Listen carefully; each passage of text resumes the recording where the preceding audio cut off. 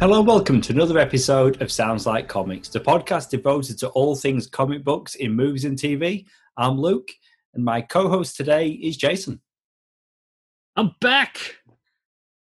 You've been back quite a bit lately. I like it. I just wanted to keep that short and sweet so I didn't interrupt your introduction. But, today's topic, Loki, the MCU's third TV show on Disney+. Set in the Marvel Cinematic Universe, it shares continuity with the films of the franchise and takes place after the events of the film Avengers Endgame, in which an alternate version of Loki created a new timeline. This is your warning. We will be talking spoilers. You say it's set after Endgame, but in a way, it's really set after the first Avengers movie. And there it is, time travel. Very confusing. Yeah, this is a show that it gets crazy. It gets Let's get it out of the way then. Let's get it out of the way. It is set after the events of Endgame. Yes, yeah. I get your point. We're going to sidestep from the events of Avengers, but Tom Hiddleston looks more like Loki from Endgame. Sure does. The Avengers movie. Look, I get it. People age, but it's hard to not notice that, wow, this is Loki now. He's got a good 10 years on him since, I guess, where the character's supposed to be. But you know what? It's all good. It's all good. Of course it is. Like, he is, I'm going to say this, he is phenomenal in this role. We've had him as Loki, you know, since that first Thor movie in Phase 1. We've had quite a bit of time. Maybe 2010, 11, I want to say. We've had quite a bit of time with him as this character, but moments in different films. This is obviously the most time we've ever spent with him as Loki. And wow, like watching the show and especially watching the documentary Avengers Assembled, he gives it all. He absolutely gives everything he has to this character. And I got that from his performance. And then you see all the behind the scenes things from that documentary. We can talk about more about that later. But yeah, he definitely gives his all to the show and it makes it a lot more enjoyable. I mentioned in the intro there that you're back again because the last time was Falcon and the Winter Soldier. It wasn't too long ago. And the time before that was WandaVision. So we've now had 3 live-action MCU shows on Disney+. That first one, WandaVision, what an experience. We've clearly not got to our rating yet, but good or bad, Loki, another experience. It really, for me, puts more shade on Falcon and the Winter Soldier, and I get that is its own thing, and it's, you know, the idea was for it to set up Captain America 4, we later found out. It does feel more in line with something like Captain America, the Winter Soldier, but obviously not quite on that level. But WandaVision, Loki, this is what I want from Marvel on TV. What crazy batshit bonkers stuff? Is that what you want? Yeah, absolutely. Like, you know, because I guess we're going to get that with Doctor Strange and the Multiverse of Madness. But until we get there, on the big screen, they're not as bonkers as what we're getting on the small screen. And I'm really enjoying it.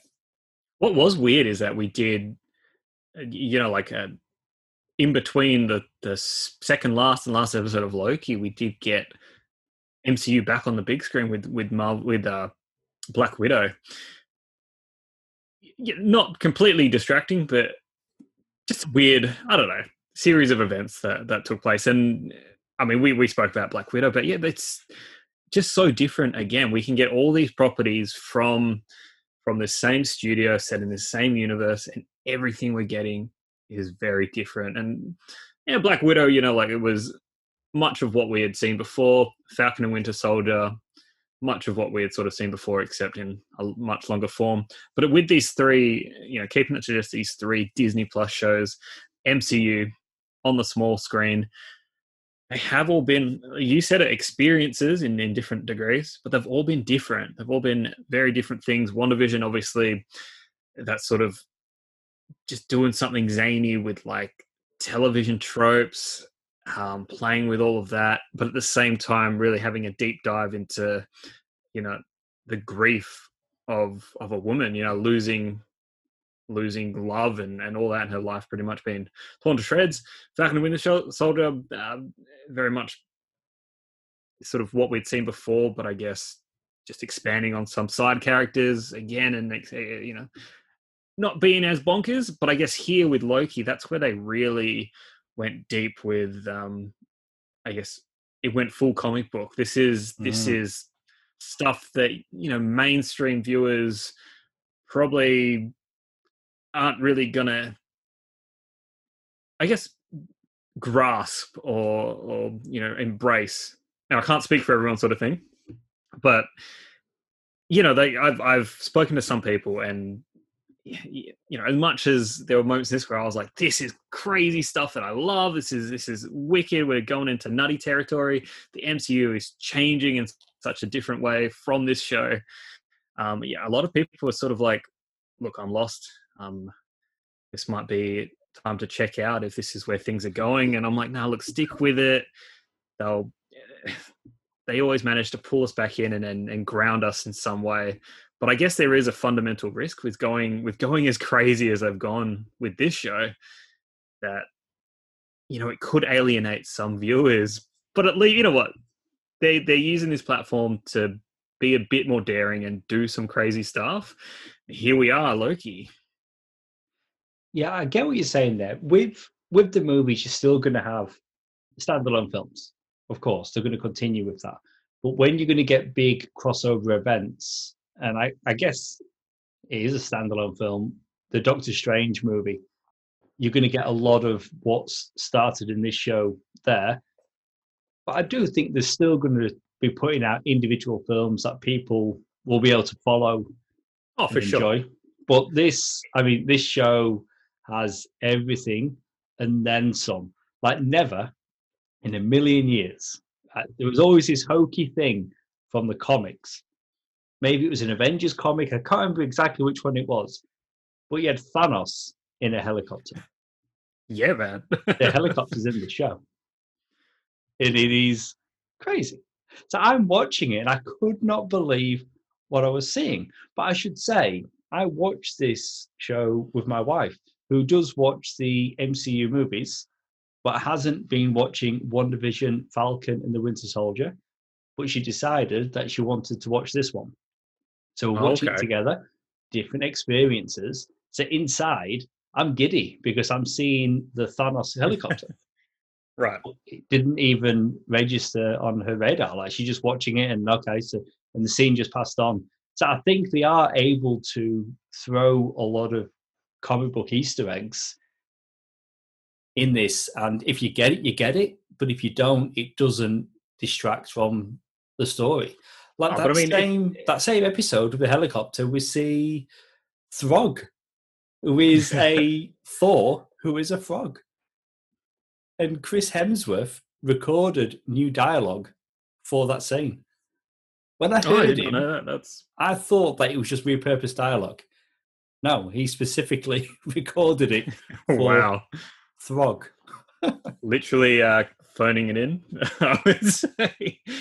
But I mean, that's Easter eggs. That's, you know, especially that episode was very Easter egg heavy. There was lots of very in the know kind of things that were happening. But I mean, as a bigger picture, and I guess what this means for MCU going forward and stuff like this is, I mean, normally when we watch an MCU product, whether it's a film or, you know, more recently these shows, the approach has always been, if you were to skip this, you can then come in at any given time, and maybe that will be the case, you know, say when we get to like Doctor Strange 2 or something, where they'll give us some sort of catch up. For someone who's just literally sat down for that movie will be like, okay, cool, I know what's happening because they've just explained it to us.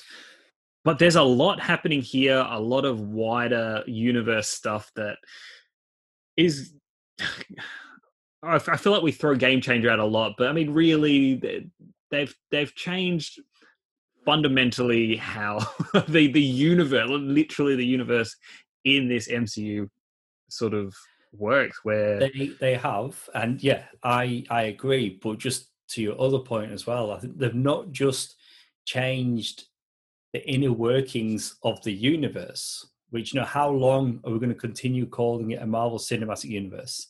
It's a multiverse, and they've been saying multiverse since Doctor Strange 5 years ago. yeah, It's been there. Yeah. I think you're right. They're not just changing how the world works in this shared continuity. They're also they're changing how we, the audience, consume it. Like you mentioned. So as Loki was airing, what was it, around episode 5 that week, the Black Widow, I don't know why I said the Black Widow was released in cinemas, but just like Loki being available on Disney Plus, so was Black Widow. So they're doing this thing where it's kind of all available in the same place, but you can still go get that big screen experience if that's what you want. But you can watch it all from the comfort of your home. And I do think that Marvel are at a point now where they're going to start assuming people have seen what's come before. Like you say, maybe they'll do a recap. I think they're like, you know what? It's available at home. People have got access to it. And we're not just going to keep going back and saying previously on or go see or this happened on this. That's think fair. They're going to start with a forward or continue even with a forward momentum with the assumption that it's out there. People that want to see it have seen it. I think, and to that point, I think they deserve that after 24, is it 24 films? 24 films, 3 TV shows now, or 3 seasons of TV shows. I mean, yeah, I mean, if you're not on board and into it now, then, jump off. But I mean, as a business model, they've always wanted. Yeah, it's that thing of you don't want to alienate your audience because there's a reason these movies don't just make $600-700 million. They're making $900-1 billion more, $2.5 billion. There's a reason that's happening, and that's us movie, comic book, superhero fans. We can't make that happen. It's the wider general audience, and exactly. I guess this stuff needs to be accessible, not just literally accessible, but I mean thematically, subject matter wise, and overall. I mean, this does get into crazy stuff. I mean, for me, easy enough to follow. I get what's going on. There is a concern. That's all I'm saying. There's a concern, but I mean, I'm confident. I'm confident in Kevin Feige in that he knows they'll keep things on track. I just think. I mean, it makes sense that Loki is the character at the center of all of this, where it's going to start branching off in all these different directions. Loki is a great villain. Tom Hiddleston is extremely likable in the role. Even when he's being evil, when he's being bad, it doesn't matter. There's just something appealing about that character that people just keep wanting more and more. And I do honestly think, I didn't ask her, but the assumption was that the reason why my wife wanted to see Loki in the first place was because, I mean, it looked fun to begin with, but it's Hiddleston as Loki. Yeah. Hiddleston, the actor, the Loki character, which I'm sure she's come to love, appreciate, whatever, since Thor, since, first Avengers film. He is a unique character in that, he was that recurring villain that became the first big villain for the Avengers, and they keep killing the bastard, and he keeps coming back.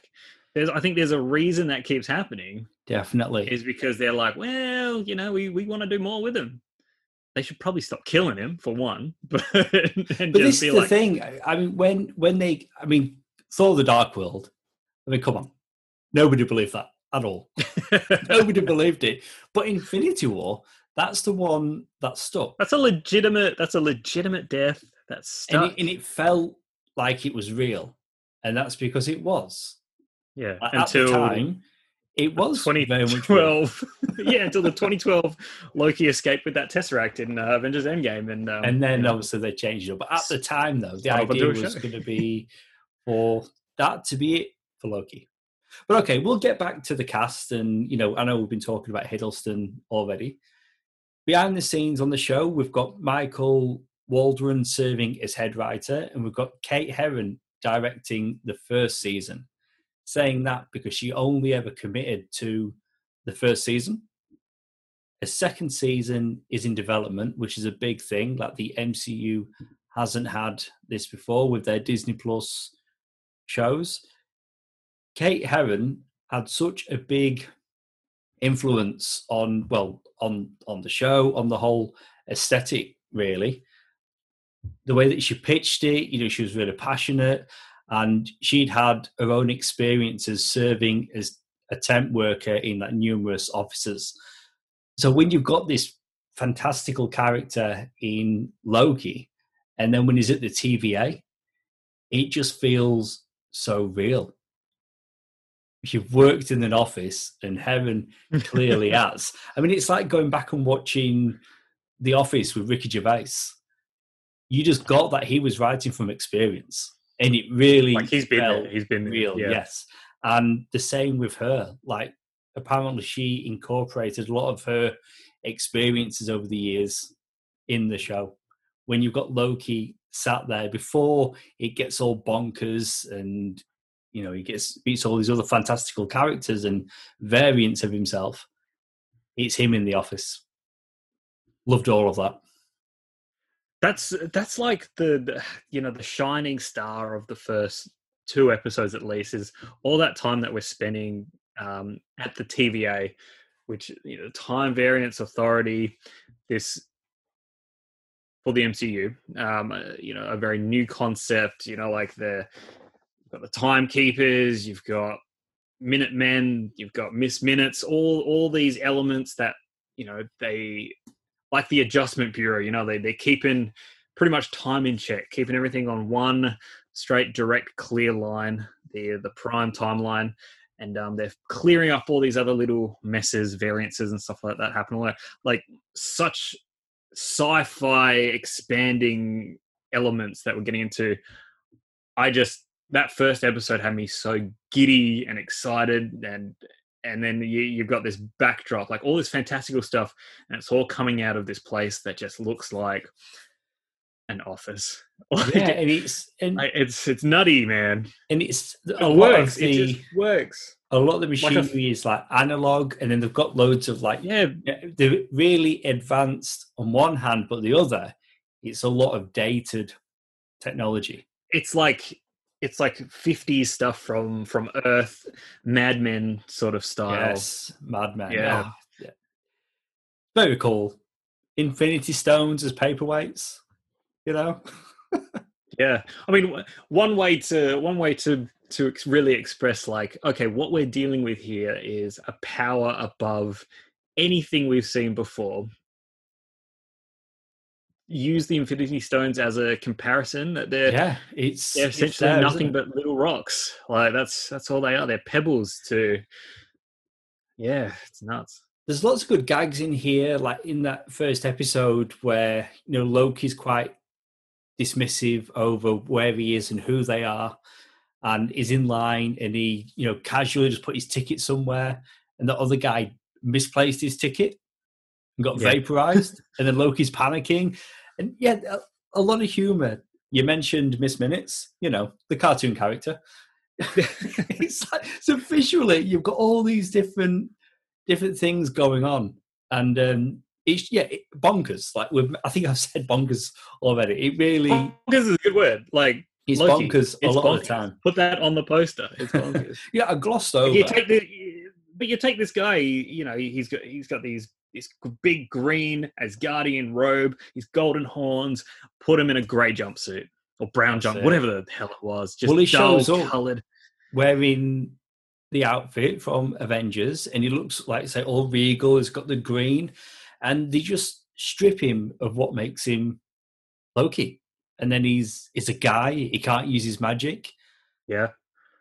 It's great seeing someone with such great power, and obviously, again, like conceptually, we have to remember it's the Loki from 2012 from like the Avengers film.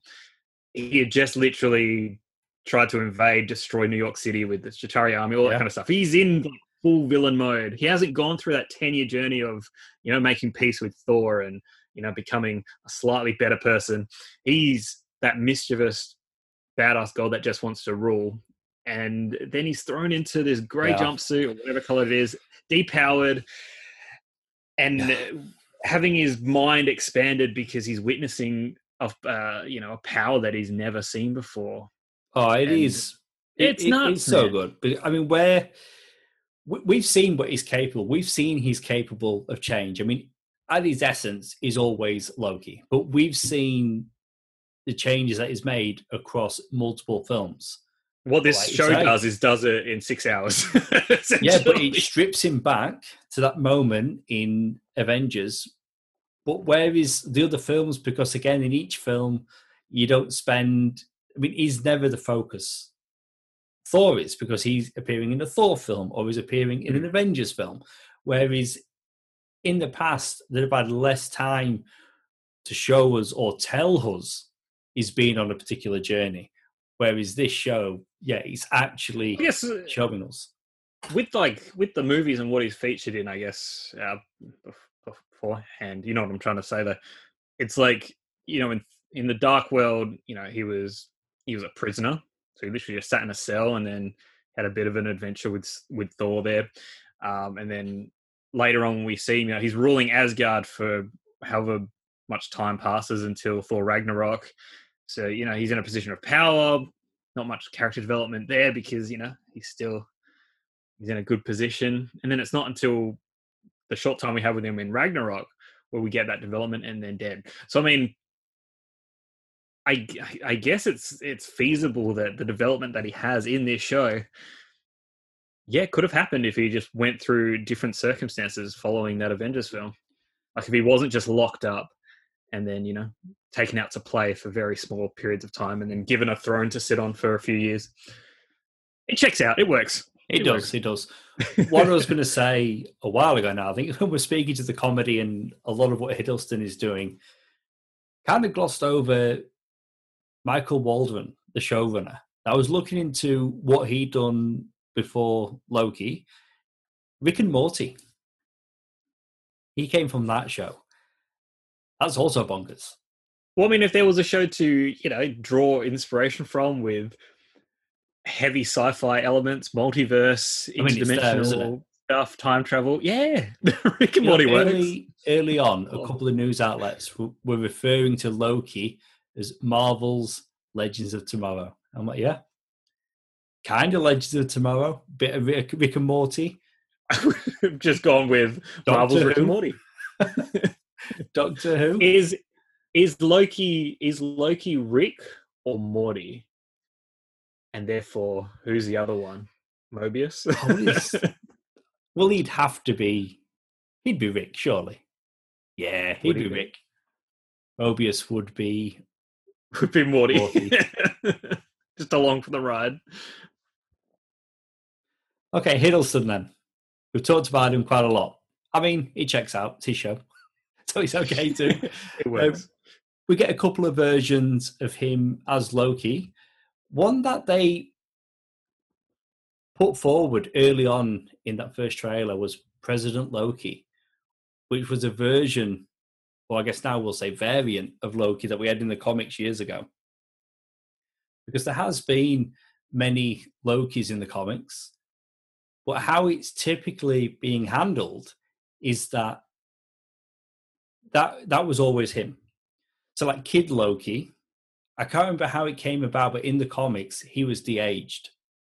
So when he was Kid Loki, he was the only Loki in the comics. Right. He was essentially a good guy.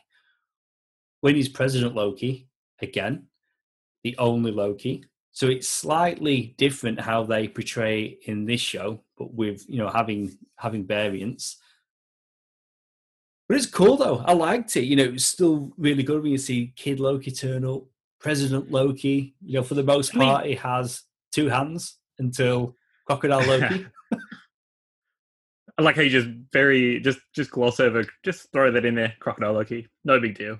Should we? I mean, I want to have a conversation with you, I guess, about not just Loki, but like the variants and how the variants work and what your interpretation is of how other variants would work. Because in this show, the only character that we see with variants who look different, appear different, pretty much are a completely different character, are variants of Loki. Any other time we see, or potentially, not that we see many, but any potential variant of another character, or later on when we see, even though it's sort of in like hologram type illusions, but variants of the one, I'll just say Kang, I'll just say it here.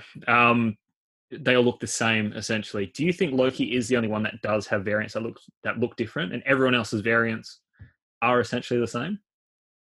No, I don't. I disagree. I did get that impression. She kind of touched on it. I can't even remember what we were talking about at the time. It was either the movie show or Black Widow. I can't remember. But I did get the impression that when we started yelling at each other. Yeah, pretty much. Maybe it was the movie show. I reckon, I think, you know how Loki is, what's his species? A frost giant. He's a frost giant. He's a frost giant. I reckon he's a human-sized frost giant. I reckon, like when Odin picks him up, baby frost giant, and is like, "I'll make you my son, you little frost giant baby thing," and he turns into what would be a human-looking Asgardian Loki. I reckon the frost giant in different timelines just changes into something different.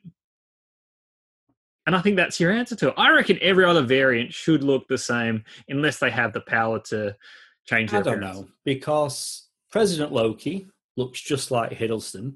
Kid Loki in that timeline is a little kid that could potentially grow up to look just like Hiddleston. Sylvie is a whole other thing. Boastful Thor, and obviously Crocodile Thor.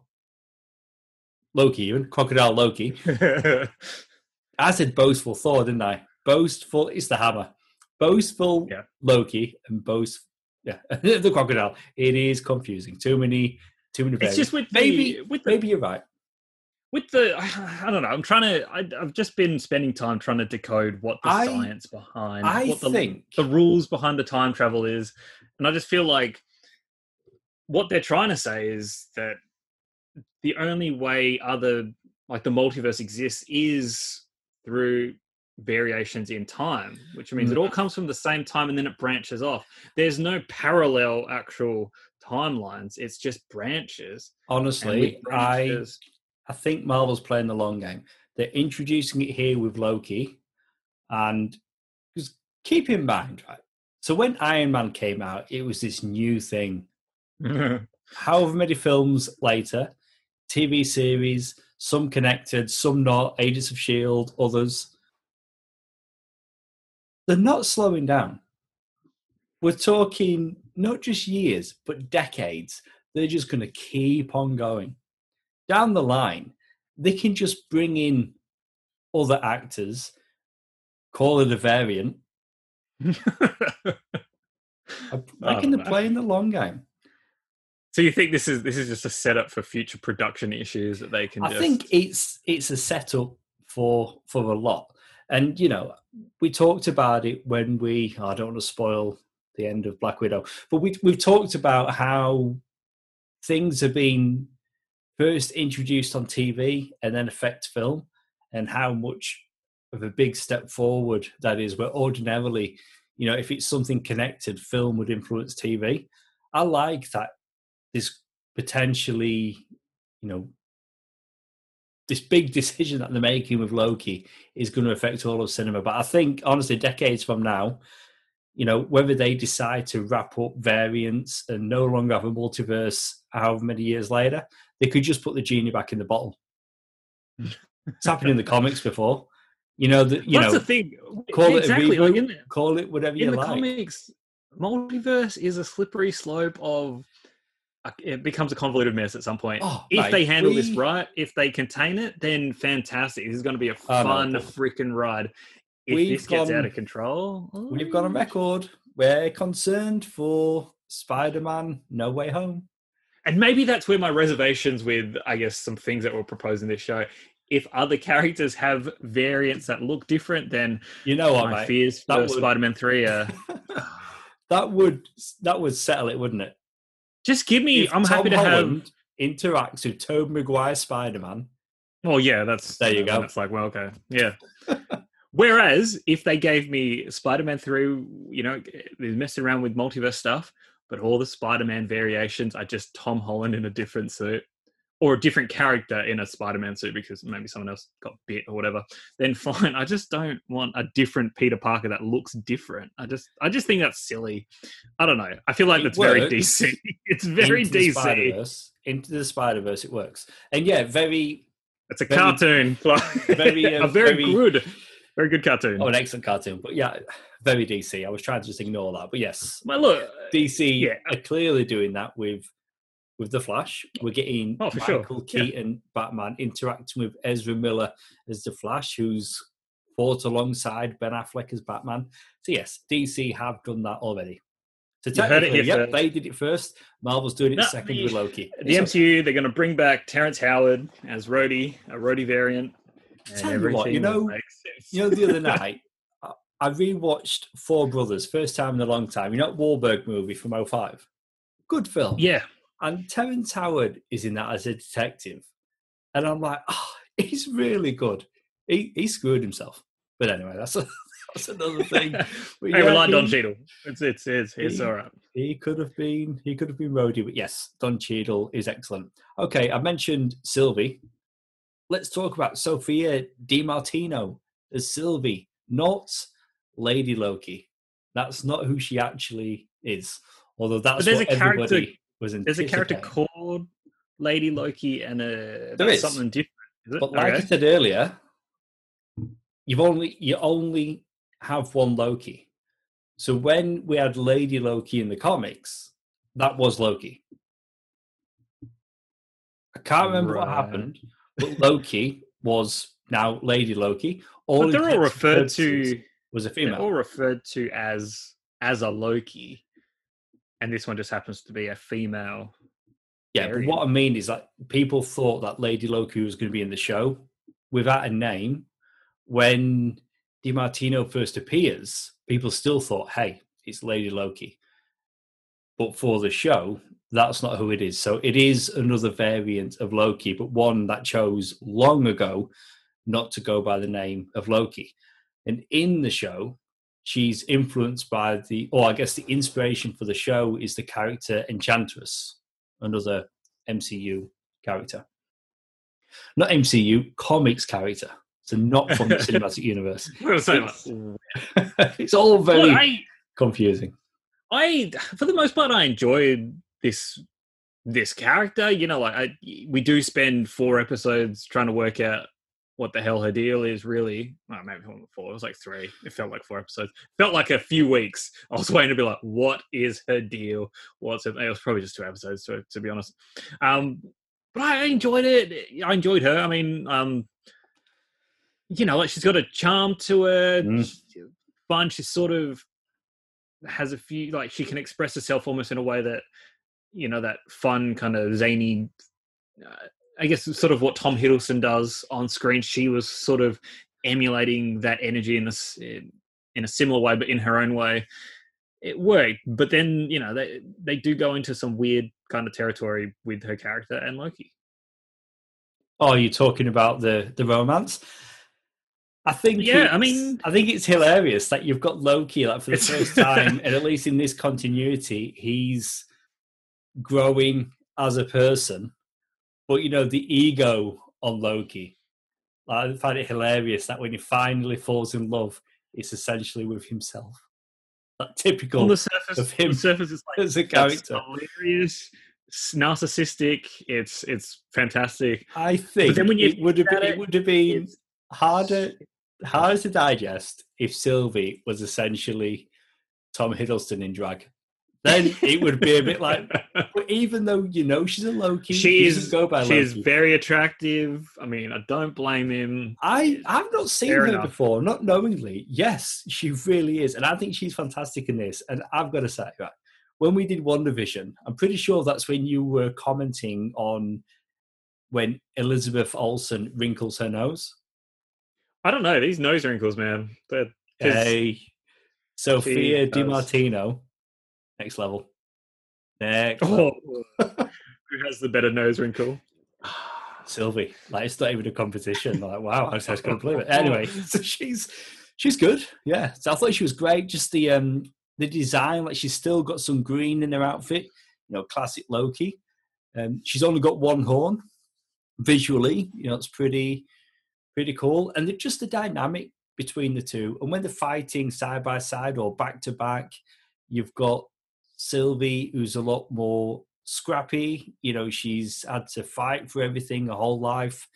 And then you've got the approach by Loki, who is a lot more regal and outstretched. He's, putting on more of a performance. Just visually, the contrast in characters and fighting styles, I thought was great.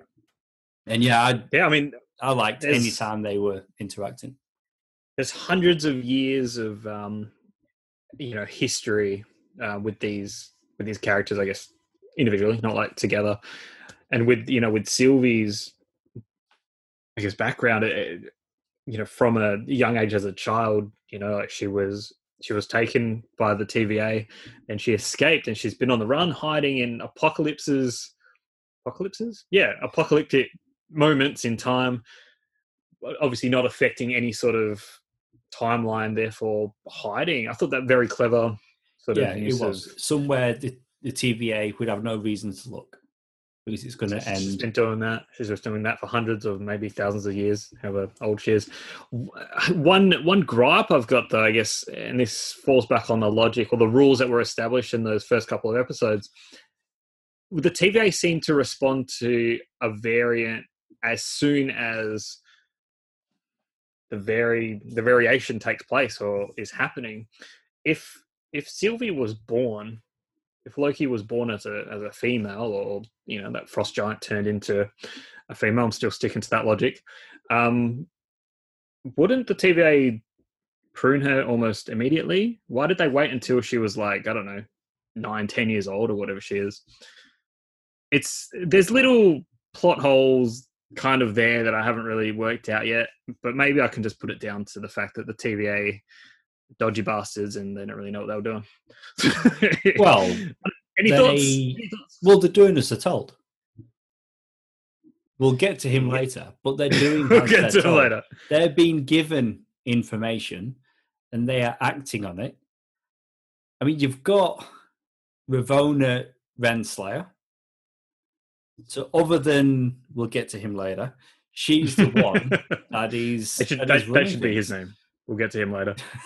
So they are going off information that's provided. So they've been pointed in a particular direction, and that's what they're going to do. That's where they're going to go. So Ravonna, played by Gugu Mbatha-Raw. A tricky one to say, but yes, she is a British actress. Not too familiar with her work, if I'm honest. But in this, she plays the stern judge. She's the person in charge.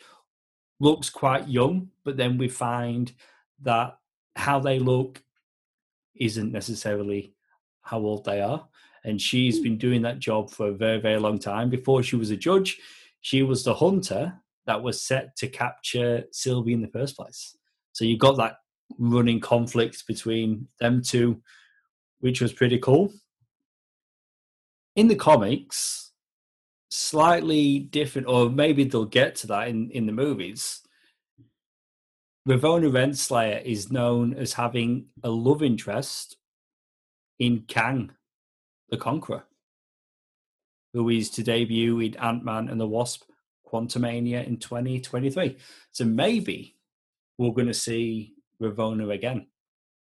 I mean, we're getting to season 2 of this show, so maybe it's there. Or maybe she's going to have a more comic accurate costume to match the bonkers visuals of Kang, and we'll get to see her. A lot of times, though, like relationships that they explore in the comics, they choose not to, I guess, explore them in the films, kind of thing. But you never know. They do. I mean, again, that's in the comics, might not necessarily come to play in the show. But yeah, just, in the movies, now on TV, they do restructure relationships, characters to fit the particular story. So yeah, maybe that'll never come to pass, but going by the comics, that's what happened there. There's a really kick-ass character in this, played by Wunmi Mosaku. We saw her in Lovecraft Country. We saw her in Batman v Superman, Dawn of Justice. She was in that also. And now she's in this, playing a high-ranking hunter of the TVA. She is Hunter B-15. Kick-ass was probably the best description of it, because, yeah, for the most part, that's what she's doing for the majority of the time. I mean, she's the first Minuteman that we get to witness in action, putting Loki in his place. I mean, she's the one that takes him in. She's knocking fools down and zapping them whenever she gets a chance. And I guess she's the first Minuteman we also get to experience the human side to her. And, when there's all that revelation happening and she discovers, I guess, the truth and, where she's from and what they're all about. And the truth being that they are all variants. Yeah, and that it's quite an emotional sort of thing for her character to experience and actually question, like, well, now what does this mean? What do I do? They do a lot with this one character. We get a kick in ass, and then we get a sort of having a crisis in the rain. Like, it's best of both worlds. And I didn't get it from watching the show, but watching that documentary, you see visually something different about her armor. On her helmet, she's got etchings like each time she takes down a variant. Yeah. So all she's of those wearing details. Victory. Yes, I didn't notice myself, I wouldn't. No idea. They would look the bloody same to me. All those costumes. Yeah. But then that's part of that uniform, conformed, very stringent kind of design of the TVA. It's all very, very simple. I was going to start with Kid Loki, but actually, let's start with classic Loki. Honestly, it was a long time ago now. It was on a movie show, and we're talking about the fact that Richard E. Grant had been cast on the show. And the assumption there was like, how cool would it be if he's playing Old Man Loki, like an older version of Hiddleston? Similar, but not the same. Like, he's playing classic Loki. It's a different variant of Loki, but I swear to God, right, I completely forgot that Richard E. Grant was in the show. And then he rocks up. Wiped from my memory. Watching it, I could not believe what I was seeing, having Richard E. Grant in the classic Loki getup. I mean, amazing. I love seeing these like phenomenal actors, many years of talent on screen, history in film and stuff like that. Just giving it his all in tights. It's great. It's fantastic. Like, honestly, it is. I mean, after the episode, we've seen behind the scenes photos. Like, he's been very active on social media, behind the scenes photos. And you can see how much fun he's having in those photos. In the show, though, you can also see how much fun Richard E. Grant is having. It is painted all over his face. I know you said, he's not an older version of Tom Hiddleston's sort of Loki, but in my mind, I like to think he is, and I'm at peace with that. Okay. I mean, Because I feel like it doesn't matter either way. I just like to think, he's an older version of Tom Hiddleston. It's fantastic. I mean, I do like that. I really do. But again, like he's active. I don't think it matters. It doesn't matter either way. So I'm going with the way that I want to interpret it. So there's some differences. Classic Loki is a variant who faked his death to escape being killed by Thanos and decided to live his life in seclusion until he became lonely. This Loki has the ability to conjure larger, more elaborate illusions than Loki. And wow, does he. What does he shout? Glorious purpose. Yeah. It's amazing. Which is what the name of episode 2, I think, which was a whole... Oh, no, episode 1 was Glorious Purpose. Ah, there you go. But it is amazing just hearing him yell it. He's got the get-up, the visuals. Beams coming out of his hands. It's great. Yeah, I mean, if you look at the first ever appearance of Loki going up against the Avengers, or even Loki in the Thor comics, he looks like Richard E. Grant in the show. It's incredible. It's just another one of those classic costumes we can add to that really random assortment of classic costumes that we're seeing on screen. Yeah, I mean, we're getting a lot. Obviously, we've got Wanda, Maximoff, Scarlet Witch. We've got Vision, her kids. We've got Wiccan, and is it Speed? Yeah. What was their son called? Yeah, Wiccan and Speed. Yeah, okay. Netflix gave us the classic Luke Cage costume. Yeah. Oh, you forgot Quicksilver as well. Quicksilver, yeah, he's in there. We got a classic Captain America in the first Avengers. Yeah. Of course. Yeah, and probably some more. Anyway, keep adding it to the... They work, and they're so fun to see. But honestly, classic Loki, that's the highlight for me. Other Lokis that appear, we've got Kid Loki, played by Jack Veal. The big difference with this Loki, he killed his Thor. Well, so he says. I believed him. I mean, why wouldn't you believe a Loki? Yeah, true. But that was the whole thing, though. He created a Nexus event by killing Thor. So I'd say it's truthful. I said that he did kill his Thor. But if he's a kid, so's he. So he killed Kid Thor. That's my assumption. I mean, he still did it, though. He still killed Thor. When they all appear at the end of that episode, I'm like, right, okay. There's a Crocodile Loki. Pretty self-explanatory. There's classic Loki. There's Kid Loki. I had to get my phone out and go online to find out who's this other guy. Who's the guy holding the hammer? Who's the big Loki? Black guy? The big black Loki. Just say it. Who is that behemoth of a man who looks very different from... Well, there's a crocodile, so that's fair. Well, this Loki is a variant who makes wild exaggerations about his accomplishments. Yeah, didn't he say he killed Thanos and... Oh, he's done it all. He's done everything, right? I'm not familiar with the actor, and I'm just looking at his name now. Diobaya Opari. Sure. Sure. Or Boastful Loki. Honestly, I nearly went Thor again. Yeah. It's the hammer. It throws me off. Miss Minutes. We've mentioned her. Voiced here, Tara Strong. I mean, works. Wow. Yeah. It's nothing like this universe expanding, organization that's keeping eons of time and space all on track to have a mascot voiced by someone who sounds like they come from Texas. I mean, wherever that accent's from. She speaks with a southern drawl. Apparently, it's based or influenced by the accent of the showrunner. That's where he's from. But Tara Strong, our next review together, which admittedly is more of a bonus episode, will be Teen Titans Go See Space Jam, also starring Tara Strong.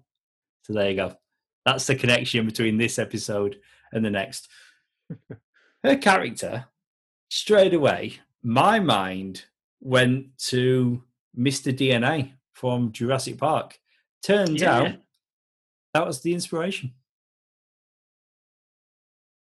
I like it. I mean, and you even get in that first episode, you get like a video tutorial kind of introduction with her hosting it.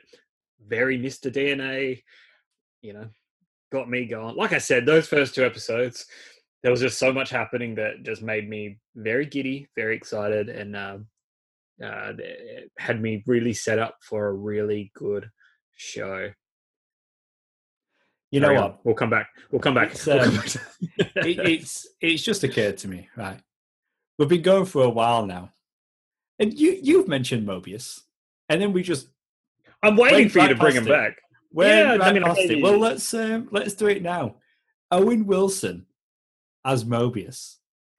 Wow, he's great. He is so good in this, and whenever we see Owen Wilson in anything, he looks like Owen Wilson. He looks like a surfer. He's got the shaggy blonde hair. He always looks that way. And then in this show, he's different. Influenced by the comics, he's got a mustache. And I just assumed they'd cut and dyed his hair. But again, and then back to that documentary, he's wearing a wig. And interviews after the fact, and it's like, oh no, that's easy. He's got his hair back. Either he can grow it really fast, or maybe time works differently for him. He was under a wig the whole time. That's as easy as that. But I was like, they've cut it, they've dyed it. I thought they'd done that. Yeah. I just figured. I reckon he had conditions. Like that these days. Conditions for accepting the role. You do not touch my hair. But he's great in this. He looks the part. Heron likened Mobius to a hard-boiled detective, with Wilson comparing him to the character Jack Cates in 48 Hours. I can see that completely. Just such a plain, very just again, it's that uniform. Everyone's conformed. Just that bureaucratic look to him. But then there's something, there's enough flavor there as well. Again, very Mad Men, very Adjustment Bureau. Like, I don't know. Just give him a hat. Give him a bowler hat, and we'd be there. It's all there, isn't it? I mean, I mentioned before, we've done all these Marvel Studios TV shows together on the podcast now, and it's a good way of doing it. How we do it, we wait until the documentary comes out, and then we might get we wait until pointers. We wait until everyone's finished talking about Loki. Get some extra, a week later. Extra information from that. And there were some things that I got from the documentary this time as well, like Owen Wilson wearing a wig, but also just finding that rather than actually reading Marvel Comics to prepare for the role, Owen Wilson instead had Tom Hiddleston explain the entire MCU to him. And you get it from their dynamic in that documentary. And wow, the guys really do have good chemistry. And it's interesting when you go back and in the episode, some of what Owen Wilson was bringing to Mobius, when he's ad-libbing, he was throwing in certain things that Hiddleston was saying to him when describing Loki and who he thinks Loki is. I mean, Hiddleston's now been playing the character for over 10 years. So there's certain things when doing prep that Hiddleston was saying to Wilson that ended up in the script between Loki and Mobius. I think that's great. You get the impression, or I always have with Owen Wilson, that he just kind of just turns up. And he can do it, and he can do it well. And it's why he's been working for as long as he can. Or as long he makes as it look easy. He makes it look easy. He really does. So it's like, again, he's playing this role. It's an MCU show. It's done nothing to do with the MCU up until this point. And he's like, okay, you, tell me. Hiddleston did. and that's it. Prep done. And he makes it look effortless. He's a good character. Maybe one day we'll get to see him on that jet ski. Season 2, we'll see what happens. That's it. I mean, he does like a jet ski. Okay, the tone of the show, like we talked about, the visuals, some of the aesthetics. You've mentioned quite a few. I think maybe at least twice, maybe 3 times. The Adjustment Bureau. It's come up a few times, and I've got a list here of references that the makers of the show had. Funny enough, that does come up. Also, sci-fi films like Brazil from 1985, Metropolis from 1927, The Hitchhiker's Guide to the Galaxy, the original Alien film, Blade Runner, obviously Jurassic Park with Mr. DNA. Moving away from sci-fi, also influenced by crime films like The Silence of the Lambs, Seven, Zodiac, Catch Me If You Can. I mean, we got that opening, didn't we? With Loki in disguise on the plane. Yeah, where he first. I forget the name of the person they put him into, but that was an interesting sort of side research. I was just like, who is that guy, and what's that all about? And this guy disappeared into midair. Well, not literally midair, but like once he jumped off that plane, they never found him. So they had some fun with that. That was cool. Killing me. I can almost get the guy's name. It'll come to me. It might not, but it also might. The films of Quentin Tarantino, Armageddon, they were influenced by Armageddon from '98. I mean, I guess there's apocalyptic tones. Sure. Hey, this is a good one, right? The surreal kids show Teletubbies from '97. Get out of here. Yeah. Toy Story. That's in maybe there. The void, when they're at the void, just like the landscape. Pure Teletubbies. Toy Story was an influence. Rick and Morty. Well, that's a given. And Mad Men. You mentioned that before. Mad Men also being an influence. So they were influenced by many, many things. Oh, what a weird bonkers mix. There it is. I mean, Teletubbies, I think, is my favourite. To go from Silence of the Lambs, Seven, Teletubbies. Well, when you're watching Teletubbies and there's just a Thanos helicopter in the background, you're like, oh yeah, there's a fallen Avengers tower. It's standard Teletubbies. The music on the show, pretty cool, very distinctive. Composer Natalie Holt. We're getting a lot of weird sounds with this, and when I was looking into it, found that she was using a theremin instrument. If you're familiar, yes. So it's an electronic musical instrument controlled without physical contact by the performer. I just feel like that fits, doesn't it? It's like something old. It's something timely. But it also has like this weird, almost magic to it. It's magic that's science-based. It's fitting. I mean, the show really is a patchwork of all these different influences, visuals, all these different genres all mashed in. There's a lot going on, but it comes together. I mentioned the documentary special a few times already. The full title is Marvel Studios Assembled. If you've got Disney Plus, which I'm sure you have, if you've been watching Loki, you can find it on there. Each MCU show, they put out like an hour-long special.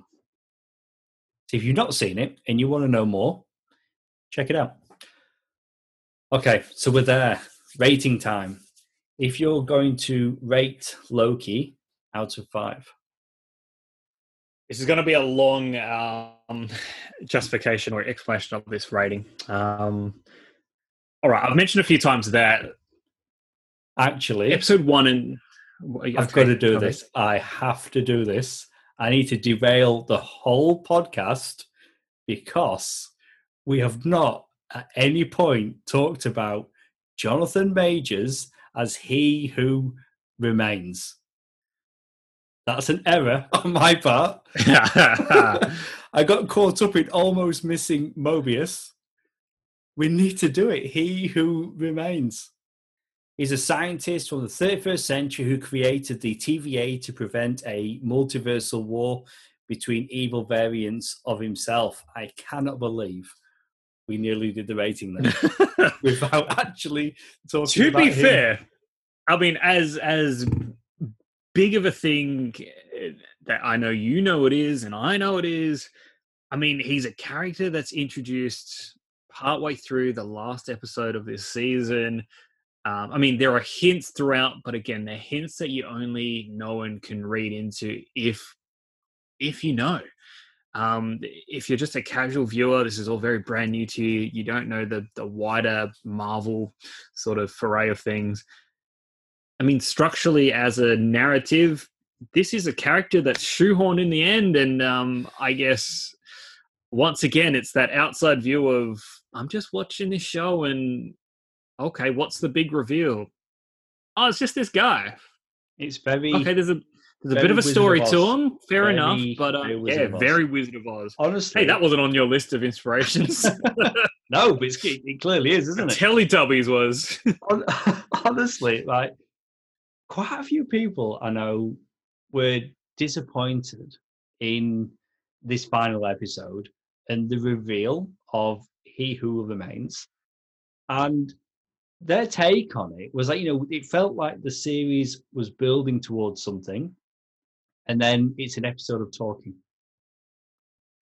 I mean, it's not just, I mean, it is more than just talking, but I mean, essentially it is a very talking episode, but not just that, like you've got these characters and they're sitting down.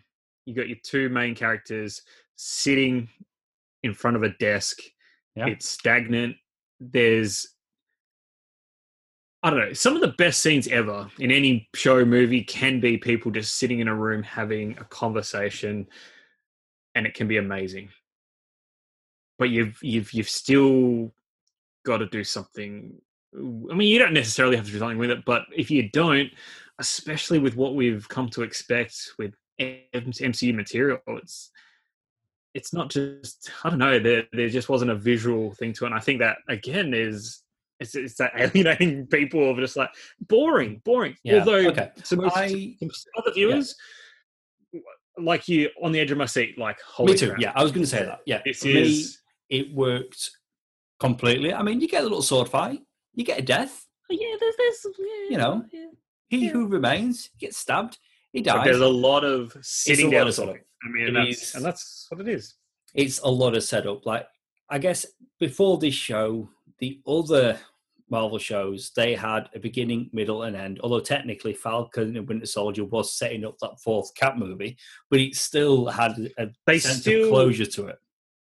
At the end, like, if we found out that Marvel Studios has gone bust for some reason, Disney has been overthrown by, I don't know, little monsters or something, the MCU is no more. They're not making any more for some sick, crazy reason. WandaVision, that's it. End. That's not going to go anywhere. That had an end. That still had an end. Of course, it led into more, and we're like, oh, cool, I can't wait to see what happens next, but that had an end. Falcon Winter Soldier, as much as it set up the next thing, it was, okay, that story has an end. I know there's a season 2, but this season here, it doesn't exactly wrap. It really does finish on a cliffhanger, and part of that cliffhanger setup is this introduction of He Who Remains. A variant of Kang the Conqueror. Let's just say it now. And put it out there. I like how they said it. How you've got He Who Remains, and he's going through the different variants, and he makes reference to a conqueror. It's like, that's enough. That's enough. But then later, like, when we get to the end of the season, Loki comes back. Mobius doesn't know who he is, and he looks outside, and He Who Remains now more resembles Kang. So it's kind of laying the groundwork, but the makers of the show were very quick to point out that at no point does Kang appear in the show. Because he isn't Kang, he's a variant of Kang. We know Kang's coming. It's the same actor, but I thought it was interesting. Like, weeks prior, for the first time ever, because we've got no confirmation of whether or not Majors we know he's in Ant-Man 3, but no confirmation at that time whether or not he was going to be playing Kang. And then he went to a comic shop and he signed a comic of Kang as Kang. That was ahead of his appearance on Loki. So I thought that was pretty cool. But he essentially is. So we'll be told I get what the showrunners are saying. Yeah, I do too. But they're saying Majors hasn't yet played Kang. It's like, well, okay. But he's played a variant of him. But for now... he's the Kang character. He is. Yeah, I mean, we're going to get as he said, there are much more, I guess, badass. I paraphrase, but he actually said there's more badass, more evil versions of Kang out there. It's essentially what he said. And we're going to get one of those or maybe multiple of them. I think it's better if they do one. Because they need to. Thanos is gone, so even with Thanos, we had a couple we had two. We had two variations of them. Yeah. One like we had the Infinity Snap versions. And then we had one plucked from 2014. But different versions or variants of Kang are different characters. Like at one time in the Young Avengers, you had Iron Lad, who was a teenage Iron Man, but he made Young Avengers happen. In the future, Nathaniel Richards, a descendant of Fantastic Four Reed Richards, but also a Kang. I reckon we will get different variations of him purely just to see this actor have fun and play and do different things, and it's going to be good. I do reckon we will have here. we will have a core Kang though. We will have I guess our main Kang that will be the focus of whatever the hell's happening going forward. But I think we will see variations of them. And, I agree. Yes. Variations. Variations. Like we're going to get Immortus, who is a variant of Kang. And when he does have variants, which that will now refer to them as variants, previously it had just been him in different points in time. But now we can say variants based on what we've got in this show. But one Kang. I generally believe we're going to get John Majors playing one Kang, but we're also going to get Majors playing different characters. He played. So we're on the same page. We are, yeah. We'll have a focal one. We'll have a key. Like Kang is your big bad, and that's what they're going to set him up as. With the Infinity Saga is wrapped. It finished with Endgame, or was it Spider-Man: Far From Home? Yeah, whatever. Either or. But you know what I mean? That wrapped up in Infinity Saga. Jonathan Majors, when he's talking about, the history of him and his variants and all that kind of stuff, he's talking about how he is just a human who has discovered, I guess the secret to time and stuff like that, and this, this larger power, and him. I think his human version, him as a human, is still a few years away from the present, I guess, MCU time, if you know what I'm talking about. That was 2050 or something like that, he said. Yep. So it's a few years ahead, or maybe it was a couple hundred, I can't remember. And he spoke to he met with other versions of himself, and then they really got together and put their brain power to good use. And then I guess with all the time travel shenanigans that's going to happen going forward, I think we're going to see, him as just a human doing stuff, and we might even just get his human version, and then we'll play with that a little bit, and then we'll eventually see the Conqueror version come in and do his thing. Yeah. But honestly, if you notice the Avengers Tower in the Void, the writing that was on there, obviously not Avengers. I can't remember exactly what it says, but it is the company, the building that the human counterpart of the Kang character owns. So I could see, Spider-Man: Far From Home, or was it Homecoming? Homecoming, the Avengers Tower was being sold. Yeah, we never really found out who bought it. Ooh. And I think we could get I guess at the time we were hoping Reed Richards, weren't we? That it was going to become the new Baxter Building. No, but this works. Yeah, no, So this does. But yeah, okay, yes. I mean, they're going to take it in loads of different directions. I was going to say, like, for Jonathan Majors, what a big gig this is for him. Like, what a big opportunity. You know, whether it's on the small screen, the big screen, like, this is going to keep him in work for many years. His performance, right, at times, and I've seen it twice. Not the whole thing, but the second episode, the finale, should I say? And yeah, wow, he goes really big and loony with his performance. but then, you know, he's gotten a little bit mad. Like, you know, he's been ahead of the curve this whole time until he's got to the moment in time where he no longer knows what's going to come next. It's all new and exciting for him. But I think it really works for how crazy he can be at times. Then when you've got a character like Loki who recognizes how off the deep end this guy is. So I think it does work at times. When I first watched it, I thought, oh, maybe he's going a bit too far. Yeah. Well, you got to bear in mind you're getting a bite-sized sample of him. Again, you're being introduced to him partway through the last episode. You're trying to work out what's happening. Who is this guy? What's going on? Why is he like this? As this variant, though, like this one's done. We may have a similar one down the line, but I think it did work for me just because you needed, again, like Loki recognizing how crazy it's been. Like you said, like with the whole like Wizard of Oz kind of man behind the curtain almost aspect to it. Yeah, you do get like that craziness, but then also that mystery of, is what he's saying true? Are his intentions, you know, pure? Does he really mean well as he's saying? And is the offer that's on the table, you know, a valid one and one that they need to take a chance with? And obviously Loki wants to take that, but Sylvie doesn't, and that's where we get that moment where we do go over that threshold, and you know, my brain's still trying to grasp what does that actually mean.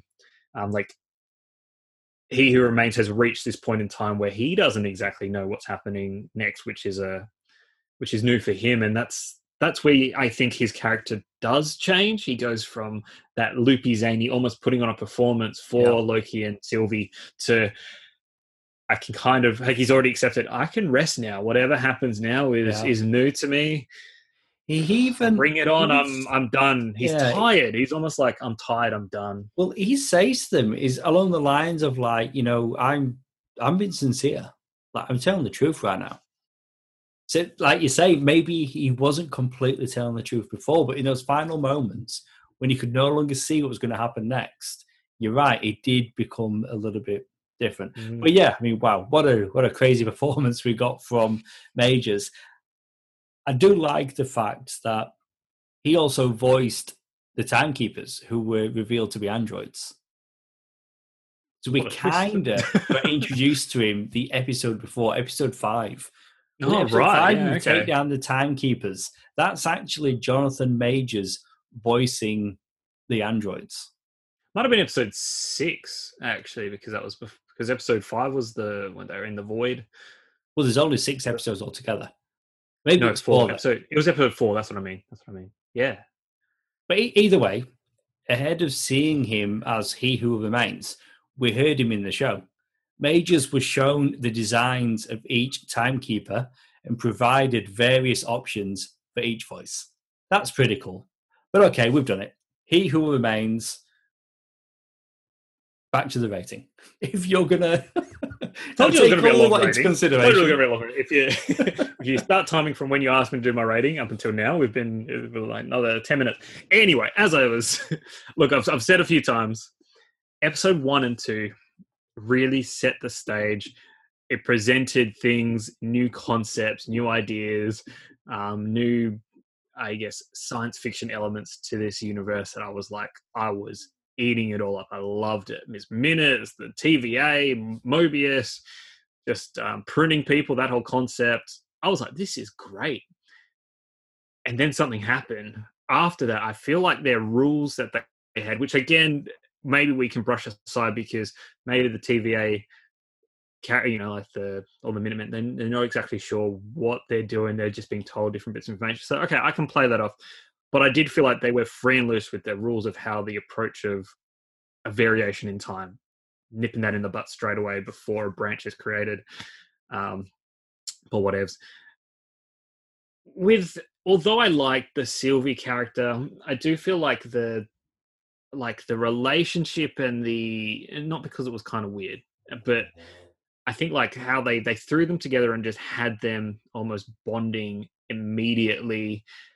That episode, Lamentus, it felt almost like the show. It was just a very different show. That episode, potentially the weakest of them all, really, I guess, changed the. I don't know. I just feel like it became something different. Obviously, the show is what it is, so you can't really argue with that. But I just feel like it slowed it down a lot. The character development between the two of them, it just wasn't really there. And by the end of that episode, we were supposed to believe that they were on board and in it together, and there was something there. Although it did come back real good with that fourth episode, which was that one where you said, they took down the time, they uncovered the truth about the timekeepers and all that. I was like, oh wow, this show got pretty nutty again. Episode 5 with all the Loki variants, a lot of fun stuff, a lot of cool Easter eggs. But as a whole, it just seemed like an episode that was, hey, look at this. This is something cool. This is something funky. In terms of story and actually going somewhere, it was like, hey, there's a big smoke monster. And I'm like,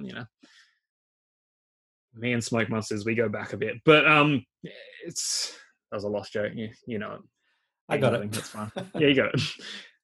I don't know. I just feel like it's the whole introducing your big bad, well, not big bad, but the big reveal. Like you said, it seemed like we were building to stuff, and there was just this big adventure for the sake of getting to a point. But I just feel like the adventure was just weird, crazy stuff. And I don't know. I think those first episodes just really set me up for something really cool and different. And then it did just become really zany. I had fun with lots of elements and things that were in it. But at the same time, I did spend a lot of time being like, does this really make sense? And it seemed like there were more questions being proposed than answers were being given. And I know there's a second season. I just feel like they introduced Kang too late. I don't know. Looking back, we could look back 5 years from now, and maybe the way this is structured and what they set up makes so much more sense, and why they did it this way and what it all unfolds to. But I guess as just a one season thing, I don't know. I think I'm in that camp of like, I feel kind of disappointed by the end of it. Like, yeah, by the end of that fifth episode, I was like, I don't even know what this show is anymore. Like, I don't really understand. I understand like the concepts. I was just like more like, I don't know what this show wants to be. And then with that 6th episode, I was like, all right, cool. Lots of explanations of things that are going on. Okay, well, this new character, there wasn't really a build to it. It was just like, well, could have really been anyone if not for those clues. There's a lot of good stuff, but I struggled with quite a bit of it. If I was to look back and say which are the best of these 3 Marvel shows, WandaVision is still a shining bright star. I felt kind of hot and cold with Falcon and Winter Soldier, and I think with Loki, although I probably had, they were doing so much more bonkers stuff with it, I feel like it's, by the end of it, maybe I had a better time with Falcon and Winter Soldier, which is weird because I didn't fully love that show. I don't know. I can't really compare right now, but 3 out of 5 for this show. It's weird. It's weird. I mean, there's some good stuff. Don't get me wrong, but I think this is your longest rating. Wow. I told you it was going to be long. That was long. It's mainly because we didn't address a lot of this stuff as we were going. I'm going to say this. I'm going to say this, right? I thoroughly enjoyed this. As a whole, start to finish, is it perfect? No, it's not. And like I say, not all things track completely. I agree with you. Episode 3 is the weaker episode. We do see the characters come together, Loki and Sylvie. It could appear to be quick, but then also you're kind of second guessing whether it's genuine or not throughout the season. And in the end, you do get the impression it was real for him, maybe real for her, but they still ultimately go their separate ways. I had a lot of fun with this. Again, I mentioned I watched it with a wife each week. We watched it together, and it was just the experience was fun, and just Hiddleston as Loki. I'll never get tired of seeing him play the part. It was a fun show. Twists, turns, classic Loki, Richard E. Grant. Wow, what a treat that was. I thoroughly enjoyed it, and for me, I had a much better time with this than Falcon and the Winter Soldier. No competition, but yes, WandaVision of the three is still the best. But this Loki is a bloody good time. I'm going to come in at a 4 out of 5. I had a lot of fun with this show. I'm keen to see where it goes in the second season, and if the rumours are to be believed, Loki will be appearing in Doctor Strange in the Multiverse of Madness. It'll be interesting to see where does season 2 fit in it? Do we pick up where we left off, or do the events of Doctor Strange 2 happen? Do the events of Ant-Man 3 happen? I don't know. It's gonna get pretty nutty. I think it would make sense if it picks up after this and not the film, but we'll have to wait. To see. Just looking back, it's I remember each week watching WandaVision and being like, I cannot wait until that next episode. And then with Falcon and Winter Soldier, it was like I'm excited, but I'm not racing to it. It's it got to Friday night and it was we'll put it on, but we can put it on a little bit later. That's all good. I'm not I've gotten home, I've got to watch it straight away. And then with Loki, I found Wednesdays were coming around, and this obviously is after episode 3, because after that second episode, I was I'm there straight away. Let's get it on. But after episode 3, it was just until the end of the show. I'm not fussed. Chuck it on. Yeah. Wednesday night, we still watched it, but that excitement wasn't there. And I don't know, episode 3 just killed it for me. It sounds like and it. I think, yeah. They did some good things after that for you, but I get it. And, again, I recognise. There's some fun shit. There's some fun shit in this show. And, Mobius is great. Logan's episode 3, not the best episode, but not the best. I think I was able to move past it better than you were. I don't know. It just seems so weird. I don't know. Anyway. Well, that's it for our episode all about Loki Season 1. If you want to contact us about this episode or request a topic for an upcoming show, you can find us on Facebook as Sounds Like Comics Podcast. Jason, once again, thanks for being on the show. Oh, yeah. Again, another great therapy session to get all of that off my chest. I mean, if you want to talk more time travel and all those kind of shenanigans, we can really deep dive into it. But I guess we don't want to bore the people. We have run out of time. Yeah, out of time. Well, how ironic. As always, thanks for tuning in. We'll see you next time.